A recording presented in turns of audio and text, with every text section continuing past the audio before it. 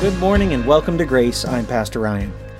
Today's message will carry us into the second chapter of the book of Esther, where we will see the challenges that face Esther and her older cousin Mordecai by virtue of living in the secularism of Persia's idolatry and godlessness.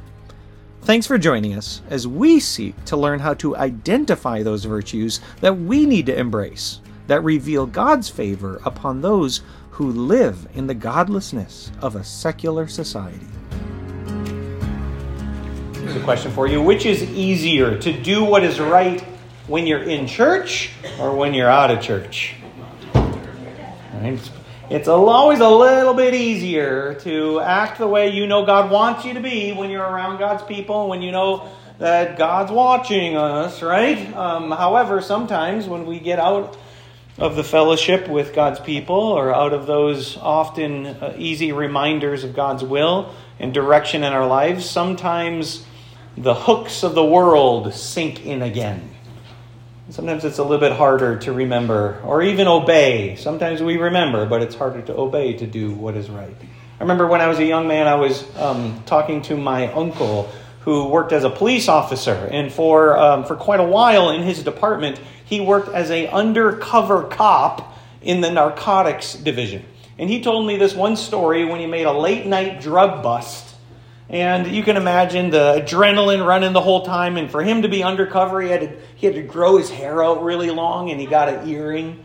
It was a magnetic earring, though. I'm not sure my grandma would have allowed him to get a real one. But anyways, he looked the part like a drug dealer. And after locking up all the baddies in handcuffs, he found a stack, a heap, a suitcase of hundreds of thousands of dollars in drug money. And nobody knew that it was there except him. What would you be tempted to do in that moment? No one's going to miss it. It's drug money. No one knows. It hasn't been turned in as evidence yet.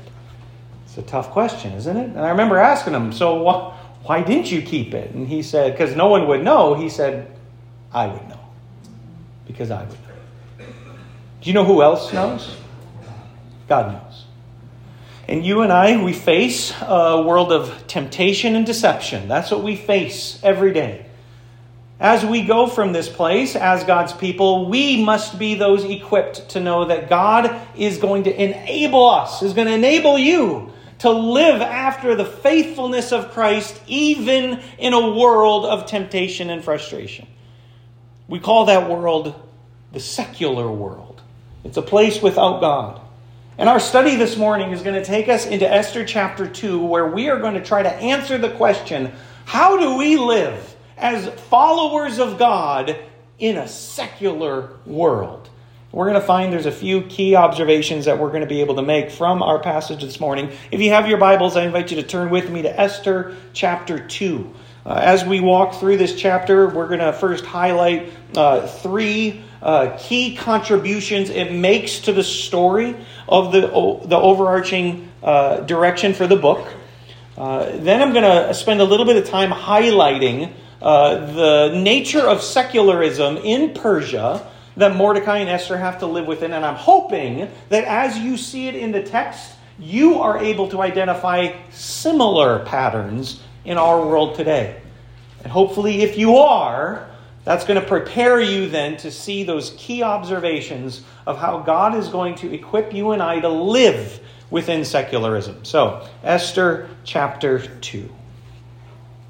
Later, when the anger of King Xerxes had subsided, he remembered Vashti and what she had done and what he had decreed about her. Then the king's personal attendants proposed, let a search be made for beautiful young virgins for the king. Let the king appoint commissioners in every province of his realm to bring all these beautiful girls into the harem at the citadel of Susa. Let them be placed under the care of Haggai, the king's eunuch, who's in charge of the women, and let beauty treatments be given to them. Then let the girl who pleases the king be queen instead of Vashti. This advice appealed to the king. And so he followed it. Now there was in the citadel of Susa a Jew of the tribe of Benjamin, named Mordecai, son of Jair, son of Shimei, son of Kish, who had been carried into exile from Jerusalem by Nebuchadnezzar, king of Babylon, among those taken captive with Jehoiachin, king of Judah. Mordecai had a cousin named Hadassah, whom he had brought up because she had neither father nor mother. This girl, who was also known as Esther, was lovely in form and features. And Mordecai had taken her as his own daughter when her father and mother died. When the king's order and edict had been proclaimed, many girls were brought to the citadel of Susa and put under the care of Haggai. Esther also was taken to the king's palace and entrusted to Haggai, who had charge of the harem. The girl pleased him and won his favor. Immediately, he provided her with beauty treatments and special food. He assigned to her 7 maids selected from the king's palace and moved her and her maids into the best place in the harem. Esther had not revealed her nationality and family background because Mordecai had forbidden her to do so. Every day he walked back and forth near the courtyard of the harem to find out how Esther was and what was happening to her. Before a girl's turn came to go to King Xerxes, she had to complete 12 months of beauty treatments prescribed for the women, 6 months with oil and myrrh, and 6 with perfumes and cosmetics. And this is how she would go to the king. Anything she wanted was given to her to take with her from the harem to the king's palace.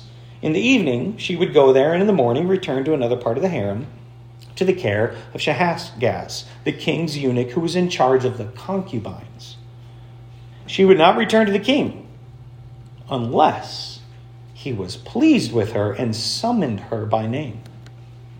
When the turn came for Esther, the girl Mordecai had adopted, the daughter of his uncle Abihail, to go to the king, she asked for nothing other than what Haggai, the king's eunuch, who was in charge of the harem, suggested. And Esther won the favor of everyone who saw her. She was taken to King Xerxes in the royal residence in the 10th month, the month of Tebeth, in the 7th year of his reign. Now the king was attracted to Esther more than any of the other women, and she won his favor and approval more than any of the other virgins. So he set a royal crown on her head and made her queen instead of Vashti. And the king gave a great banquet, Esther's banquet, for all his nobles and officials. He proclaimed a holiday throughout the provinces and distributed gifts with royal liberality. When the virgins were assembled a second time, Mordecai was sitting at the king's gate, but Esther had kept secret her family background and nationality, just as Mordecai had told her to do so. For she continued to follow Mordecai's instructions as she had done when he was bringing her up. During the time Mordecai was sitting at the king's gate, Bigthana and Teresh, 2 of the king's officers who guarded the doorway, became angry and conspired to assassinate King Xerxes. But Mordecai found out about the plot and told Queen Esther, who in turn reported it to the king, giving credit to Mordecai. And when the report was investigated and found out to be true, the 2 officials were hanged on a gallows. All of this was recorded in the book of the annals in the presence of the king. All right, there we go. Chapter 2. As I was working through this week, I just discovered this is just a tough text. I could preach about beauty treatments for 6 months, but that doesn't seem like that'll be very fruitful. And in praying about this, I believe the Lord showed me a few things that are key to this chapter and why it's so important for us. Chapter 2 sets up a couple of things. First of all, it introduces Mordecai and Esther. They didn't show up in 1. Chapter 2 is when we are introduced to these 2 from this Jewish family. And this is the key point. You need to make sure that you understand in reading this, your Gentile ears do not miss what a Jewish reader would have caught immediately. Mordecai is from a very special family. If you look with me back into the text, he's from the tribe of Benjamin, which you might know is the smallest of all the tribes. Not only is he from the smallest of the tribes, but he's from the smallest of the clans, being a son of Kish. Kish was the father of the very first king of Israel. Does anyone know the first king's name? What was it? King Saul. That's right. So this means Mordecai is part of a royal family for the Israelites. It'd be equivalent to you and I meeting somebody who was a great, great, great descendant of George Washington.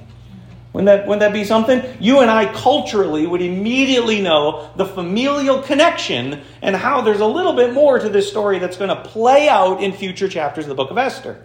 Not only is King Saul's family mentioned here, but he's also called a son of Shimei. Who is this guy? Now again, if you had Jewish ears, you would know immediately who this person is. Let me bring it into some cultural context for you. What if I said the name Benedict Arnold? That immediately makes sense to you, right? From an American context. In a Jewish context, similarly, Shimei would have sounded very similar. Shimei, from the family of King Saul, was one of these guys who, when King David was appointed as king, Shimei was on the side of the road chucking rocks at King David and calling down curses on King David. It's a very interesting story in the book of 1 Samuel. I would encourage you to read it sometime if you wanted. Not only that, but Shimei later on in life was told by King Solomon that he's supposed to make his house in the land of Israel and to stay there. And do you think Shimei stayed there? He did not. He crossed over the borders in breaking the king's command and was summarily then executed by the command of King Solomon. Guess whose grandson we're talking about now? These guys. We're talking about one who was attacking verbally and physically by literally throwing dirt and rocks on King David. And not only that, he came from King Saul's family. And King Saul was not the best of guys for the Jewish heritage. You might remember, as you're going to see later on in this story, in fact, next week, this is a little bit of a foretelling, that King Saul was given a command of God to destroy an entire people group called the Amalekites. But rather than do this in obedience to God, Saul decided to take some of the plunder and leave some who were supposed to have been killed by God's command alive. Saul disobeyed God. That's Mordecai's family. That's Esther's family. Esther here, we're given her name. Esther is a Persian name, which means star. Interestingly enough, it's probably most likely a phonetic name connected to the pagan god Ishtar, which was a Mesopotamian god, of which the Jews, in reference to this false god, called her the Queen of the Heavens. So Esther's name would have sounded to anybody's ears at the time, though her name means star. You could think of, even at a very dark night sky, if you look up into the sky, don't the stars seem like queens in the heavens? That's what Ishtar is represented. Esther being a name that sounds very similar to that. I think it's no coincidence, not only in God's favor resting upon Esther, but she's the one who's chosen to become the queen. Her name would have already sounded similar to this as a queen, of which King Xerxes recognizes. So, chapter 2 introduces our next two main characters. Additionally, chapter 2 plants the seeds for what will become Mordecai's honor and recognition at the end. So, spoiler alert on the book of Esther, but things eventually do work out better for Mordecai. All of that is set up in this chapter when Mordecai overhears the assassination plot and then goes to Queen Esther through an emissary saying, you better go tell King Xerxes his officials are going to murder him. All of that gets set up here and doesn't really play out and come to fruition until chapters 5 and 6. We'll get there eventually. Thirdly, and for this morning, most importantly, chapter 2 provides insight for us into God's favor even within the evils of secularism. I hope you notice this. Three times repeated in this chapter, Esther won favor. She won the favor of Haggai, who was in charge of the harem. She won favor in verse 15 in the eyes of everybody. And then finally and most consummately, she found favor in the eyes of King Xerxes. Now again, as we studied last week, God's not mentioned here anywhere. But do you know what that word favor would ring into your ears if you read this in Hebrew? It's the same word used to refer to God's loving kindness and God's favor. It's the Hebrew word hesed. That is the favor that Esther receives. If you're paying close attention as a Bible student, you would read along the whole time. I know where that comes from. That is coming from God. God is the one who is, as we read in Proverbs 21, directing the heart of the king. Just like one can channel water. Anywhere God wants it to go, that's where God wants it to go. The question for you and I is, how does Esther's favor before God speak to a way for Esther to live in the evils of a secular society? Because I have bad news for you, church. You live in a secular society. I want to give a definition to this. What's secularism? What does secular mean? There's a lot I could say on this. A lot we could say. I'm going to try to make it as simple as possible. Here's what it means. Secularism is government without God. That is secularism. In a nutshell, the ruling oversight of an institution, any form of government, as long as God is not allowed, we call that secularism. Now here's the problem. If there is no God above the state becomes God. Everybody catch that? If there is no God above the state itself will become God, and the state is made up of sinful men and women. And if there is no God, I'll tell you this, your own depravity as fallen humans, and you can see this if you find this pattern in any form of secularism, will always be motivated towards either power and might or pleasure and enjoyment. Without God, you will always move to one of those two destinations. And so I want to give us, as quickly as I can, 7 hallmarks of secularism that we can see from this text. In fact, I'm just going to put them all up here on the screen. Just for time, I want to move as quick as I can through them. The first is enculturation, meaning that the occupants of a society and the government will be focused on whatever is right in front of them. If there is no God to direct your thinking and attention, if there is no God to tell you how to live, you will be obsessed with whatever is the most important thing in front of you. Now, you might remember King Xerxes in chapter 1 was trying to put together an army. He held a great banquet to do that. His banquet was manipulative, like a military expo, to get as many provinces on board to fight this battle. And you know what? He succeeded. Because if you look with me back in chapter 2, my Bible in the NIV starts with the word later. The King James, the New American Standard, the Revised say after these things. I'm not sure what your Bible has there, but I want you to know that's about 4 years. Between chapter 1 and chapter 2, King Xerxes has gone to war against the Greeks. The historian Herodotus records the details for us. There was a great battle that took place. The king of Sparta, his name was Leonidas, stood with only a handful, comparatively, of warriors against what was called the 1,000,000-man army of the Persians. He held them off for quite a while. The Persian army continued on to Athens, at which the Athenians went out in their ships and pretty much decimated the Persians. This war and this battle took place in a way that left King Xerxes, though he was pining for power and control, because that's what you'll have in secularism, it left him defeated.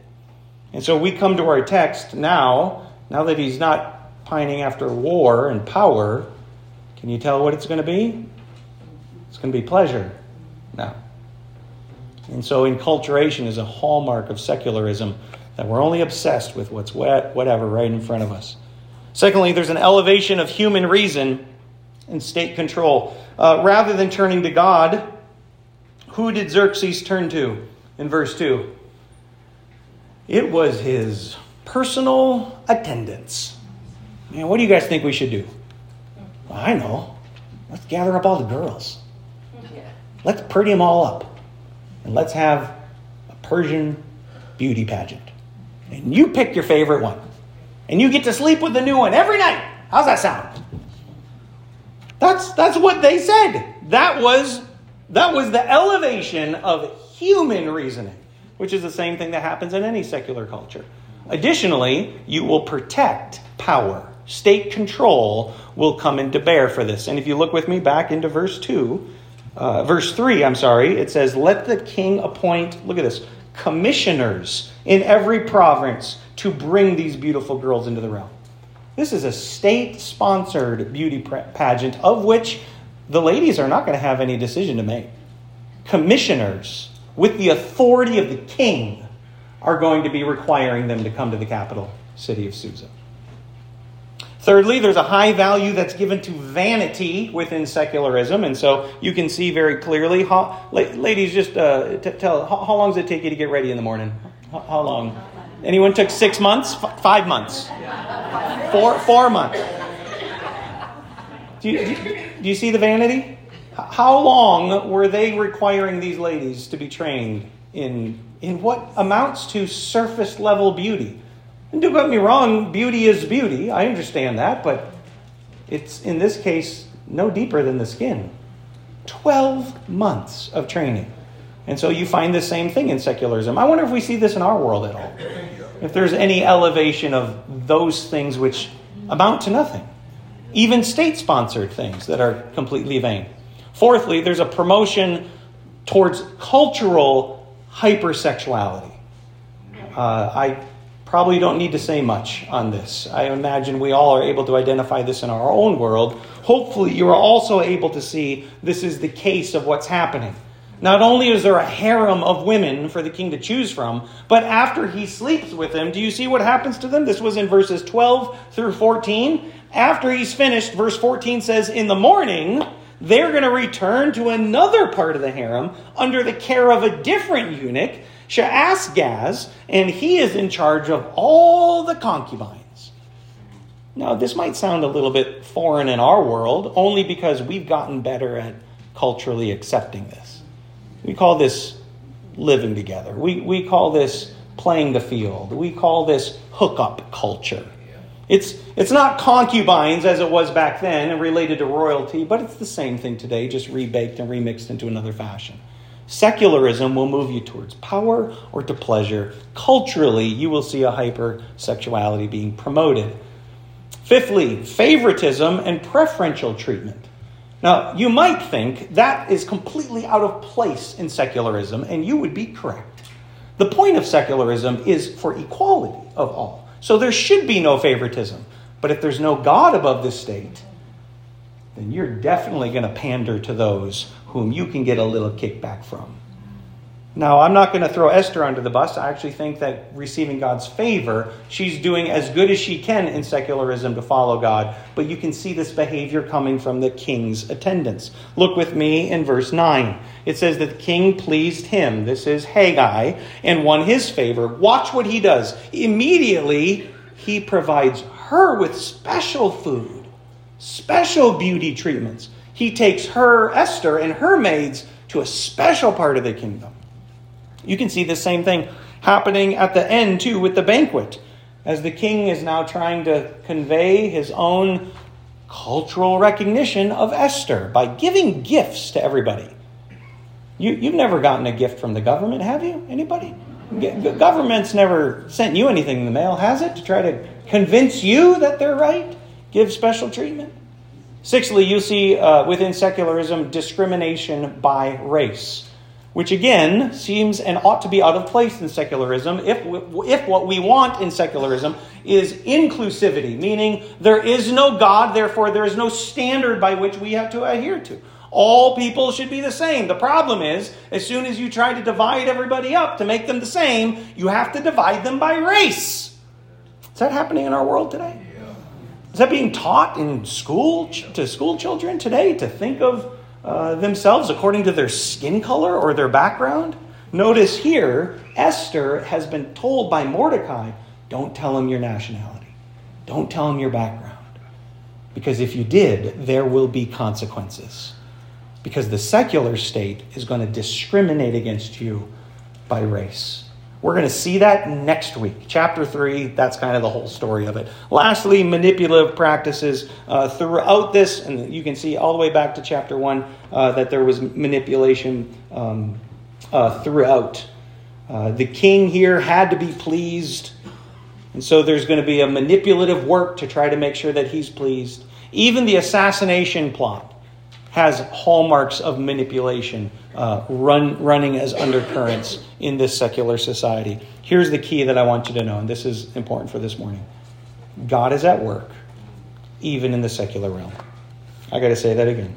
God is at work, even in the secular realm. Of those 7 hallmarks of secularism, does God allow any of those today? What do you think? Did you see them all? He allows those to happen. Do you know what they're like for you and I? They're like hooks that get into us. And they drag us down. Why would God allow this? Why would God allow all those patterns to continue? And is there a way that you and I can learn to live within this minefield of secularism so that we don't become defined by it? I believe there is. I've chosen 3 concluding observations from this text that I want to share with you for how we can have virtues that reveal God's favor, even within secularism.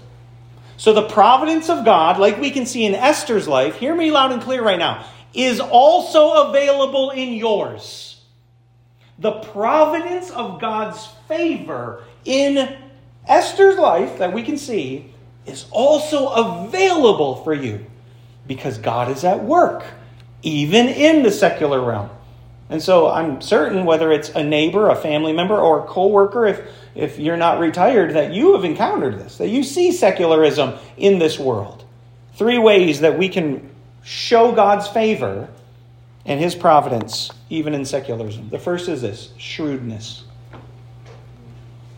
You can show God's favor by being shrewd in how you live as a Christian within secularism. Now, hopefully this sounds like a little bit of review, doesn't it? Do you remember we had this verse, I think 2 or 3 weeks ago, out of Matthew 10? Jesus says these words, I'm sending you out like sheep among the what?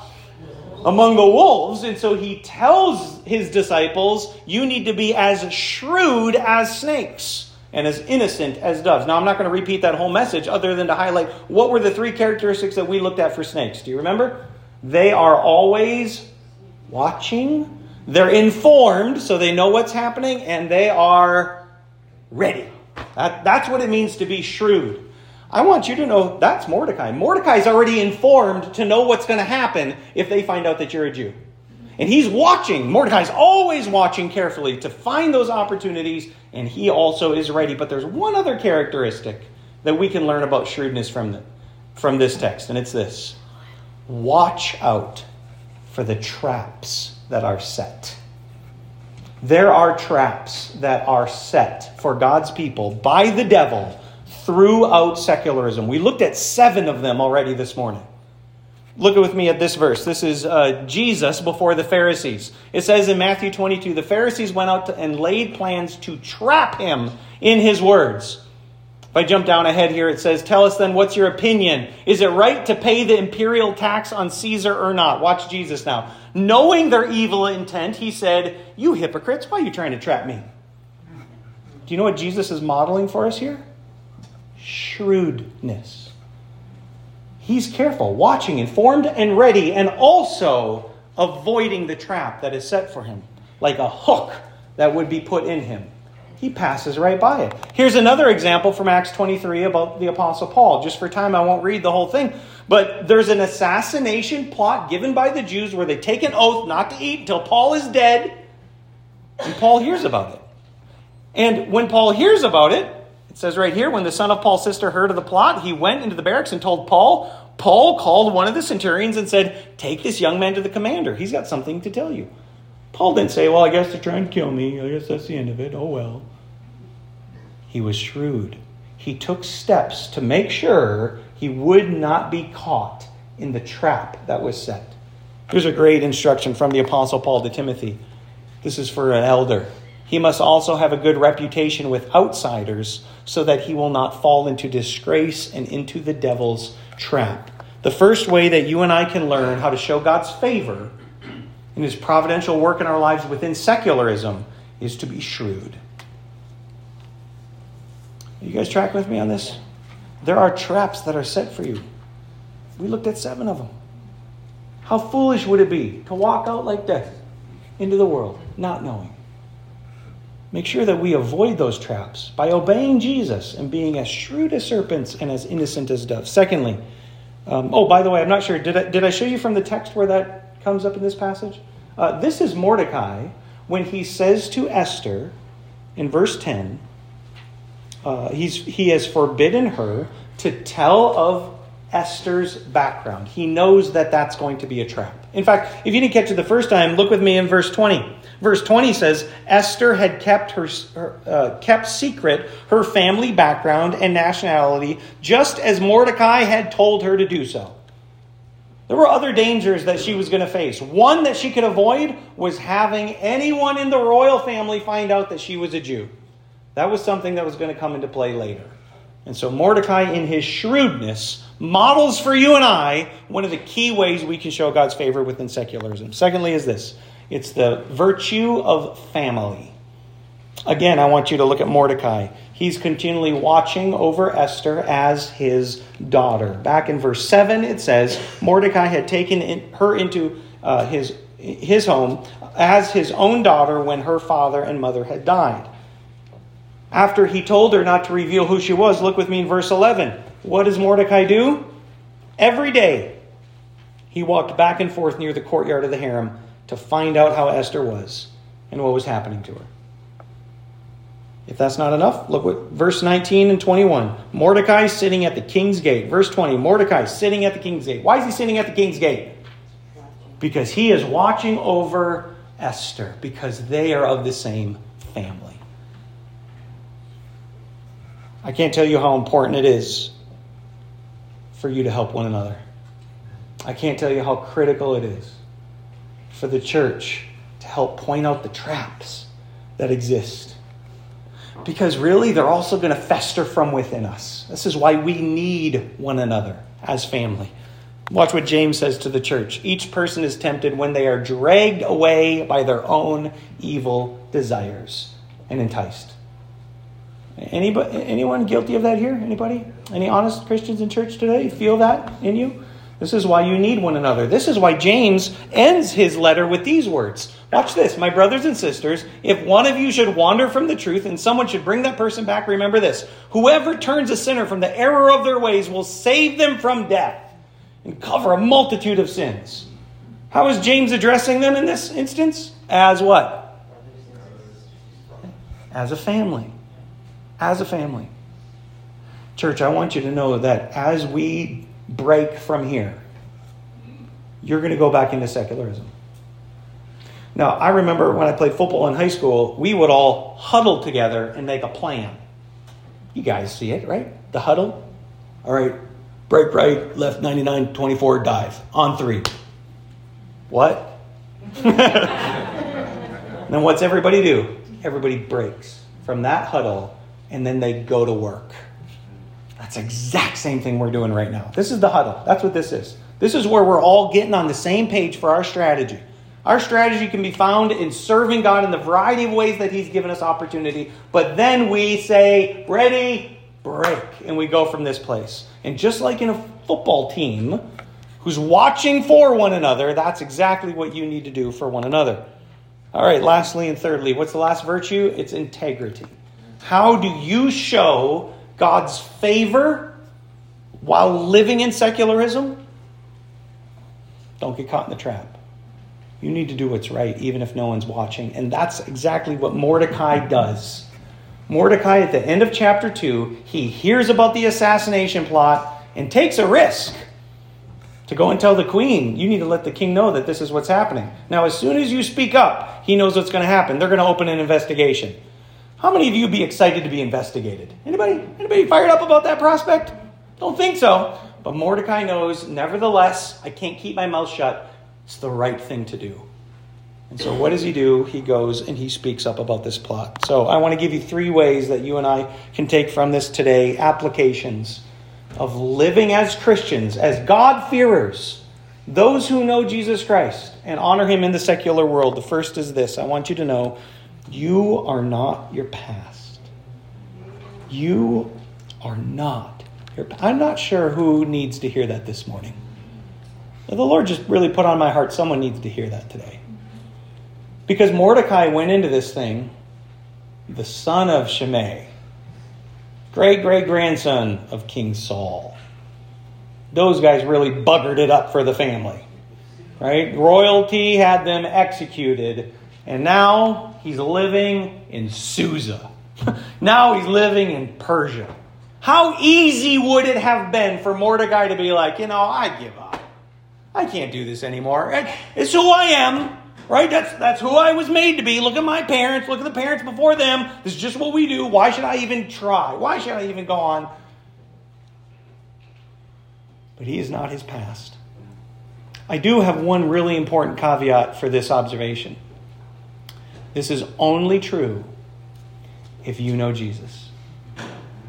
For those who have placed your confidence for your eternal soul in Jesus Christ, you are not your past. In fact, Sam has already shared with our children this morning. Well, what kind of insect again, Sam, was that? A butterfly. Butterfly is this verse that you shared, right? If anyone is in Christ, the new creation has come. The old is gone. The new has come. When's the last time you saw a butterfly climbing back into a cocoon? What does the butterfly do? It soars. It flies. All of those hooks that kept it down are gone because the old is gone and the new has come. This is a great one from 1 Corinthians chapter 6. Paul says, or do you not know that wrongdoers will not inherit the kingdom of God? Sounds like bad news. It is if you're a wrongdoer. Don't be deceived, neither the sexually immoral, nor idolaters, nor adulterers, no men who have sex with men, nor thieves, nor the greedy, nor drunkards, nor slanderers, nor swindlers will inherit the kingdom of God. But here's the good news. That's what some of you were. That's not what I am anymore. That's what I used to be. But now that I'm in Christ, I am a new creature. I was washed. I was sanctified. I was justified in the name of the Lord Jesus Christ in the Spirit of God. So I want you to know this morning, where do we start with this? When you leave this place and you go back into secularism, remember, you are not your past. Secondly, you need to watch over each other. You need to make an effort to watch out for one another. I had a brother in this church call me this week because he just noticed, hey, you seem like you're a little bit off. Is everything okay? Man, I can't tell you how that just blessed my heart. To know that I don't have to face the struggles of a secular world and all of its pressures all alone by myself. I've got brothers. I've got sisters. And what does a family do? Remember, the virtue of God's favor is seen by recognizing the family of God. Well, it's a pretty sad family that doesn't watch out for one another, isn't it? Yeah. That's not how we're supposed to be. In fact, look at some of these passages from Galatians 6. Brothers and sisters, if someone's caught in a sin, you who live by the Spirit should restore that person gently. But watch yourselves so that because you also may be tempted. Carry each other's burdens, and in this way you will fulfill the law of Christ. This from Philippians 2. Do nothing out of selfish ambition or vain conceit. Rather, in humility, consider others better than yourself. Who do you think King Xerxes thought was the best? Probably himself. Not looking to your own interests, but each of you to the interests of others. This from Colossians 3. Therefore, as God's chosen people, holy and dearly loved, clothe yourselves with compassion and kindness, humility, gentleness, and patience. I just want you to know, every one of these attributes can only be expressed in relationship. You cannot express compassion without being compassionate to somebody. You can't express kindness without being kind to somebody. It says, bear with each other. Forgive one another. If any of you has a grievance against somebody, forgive as the Lord forgave you. And over all these virtues, put on love, which binds them all together in perfect unity. Church, you need to watch over one another. Now, I just want to give a little word of warning in this. When I played football, we called out to one another where problems were coming from. We tried to communicate. You see this like on a basketball team as well. When I coached basketball, the very best thing I could get my players to do is communicate to one another, talk to one another, and to help one another. Know when there's a pick, know when there's a screen, know when someone's open, know when somebody is being left behind. And the whole team's going to be better for that. But you know what you're not supposed to act like? You're not supposed to act like the ref. Church, don't act like a ref. Don't think that being part of the family means that you stand on the sidelines with the whistle watching. You know anybody like that? Are you a little bit like that? Right? This is our human nature. It's far easier, rather than be engaged in the game, to act as those who just want to call out the faults of one another. Jesus tells us about this. He says, why do you look at the speck in your brother's eye while you ignore the stick in your own eye? So watch out for one another while you're engaged in the game, on the same team. The refs don't win. Nobody likes the refs, right? They lose every game. All right. Thirdly, how do we reveal God's favor in a secular world? You need to do whatever is right. You need to do whatever is right. Mordecai here takes the risk and does what is right. Esther doesn't even manipulate the king. Look with me back in verse 15. It says, when the turn came for Esther, the girl Mordecai adopted, the daughter of his son Abihail, to go to the king. Watch this. She asked for nothing. She asked for nothing. The way it worked with the king is that these women, after 12 months of beauty treatments, do you know what they would do? They'd take with them whatever they thought the king would like the best, so that they could manipulate the king. That's not the right way of doing it. Esther says, I'm not going to play that game. She only does what she's told. And she does whatever's right. I want to just undergird this point with a couple of scriptures from 2 Thessalonians 3. But you, brothers and sisters, do not grow weary in doing what is right. 1 Peter 2:1. Live such good lives among the pagans that though they accuse you of doing wrong, which is eventually what will happen to the Jews in Susa, they may see your good deeds and glorify God on the day that he visits. And lastly, 1 Peter 4. This is going to be an important one for us to end on this morning. If you are insulted because of the name of Christ, you are blessed. For the Spirit of glory and of God rests on you. If you suffer, it shouldn't be as a murderer or a thief or any kind of criminal, even as a meddler. However, if you suffer as a Christian, don't be ashamed, but praise God that you bear his name. For it is time for judgment to begin with God's household. And if it begins with us, what will the outcome be for those who do not obey the gospel of God? And if it's hard for the righteous to be saved, what will become of the ungodly and the sinner? So then, those who suffer according to God's will should commit themselves to their faithful Creator and continue to do good. I want you to know this is foreshadowing in the story of Esther. This is exactly what's going to happen in chapter 4. As you go from this place, listen, team. Hands in. Ready? Let's get the huddle. We're going to go out there. We're going to dominate. We're going to show them love. We're going to show them Jesus Christ. We're going to watch over one another. We're going to do the best that we can, going from height to higher ground, focusing on the return of our Savior. Amen? Amen. All right, ready? Break. That was pathetic. All right. Let's go. Thank you.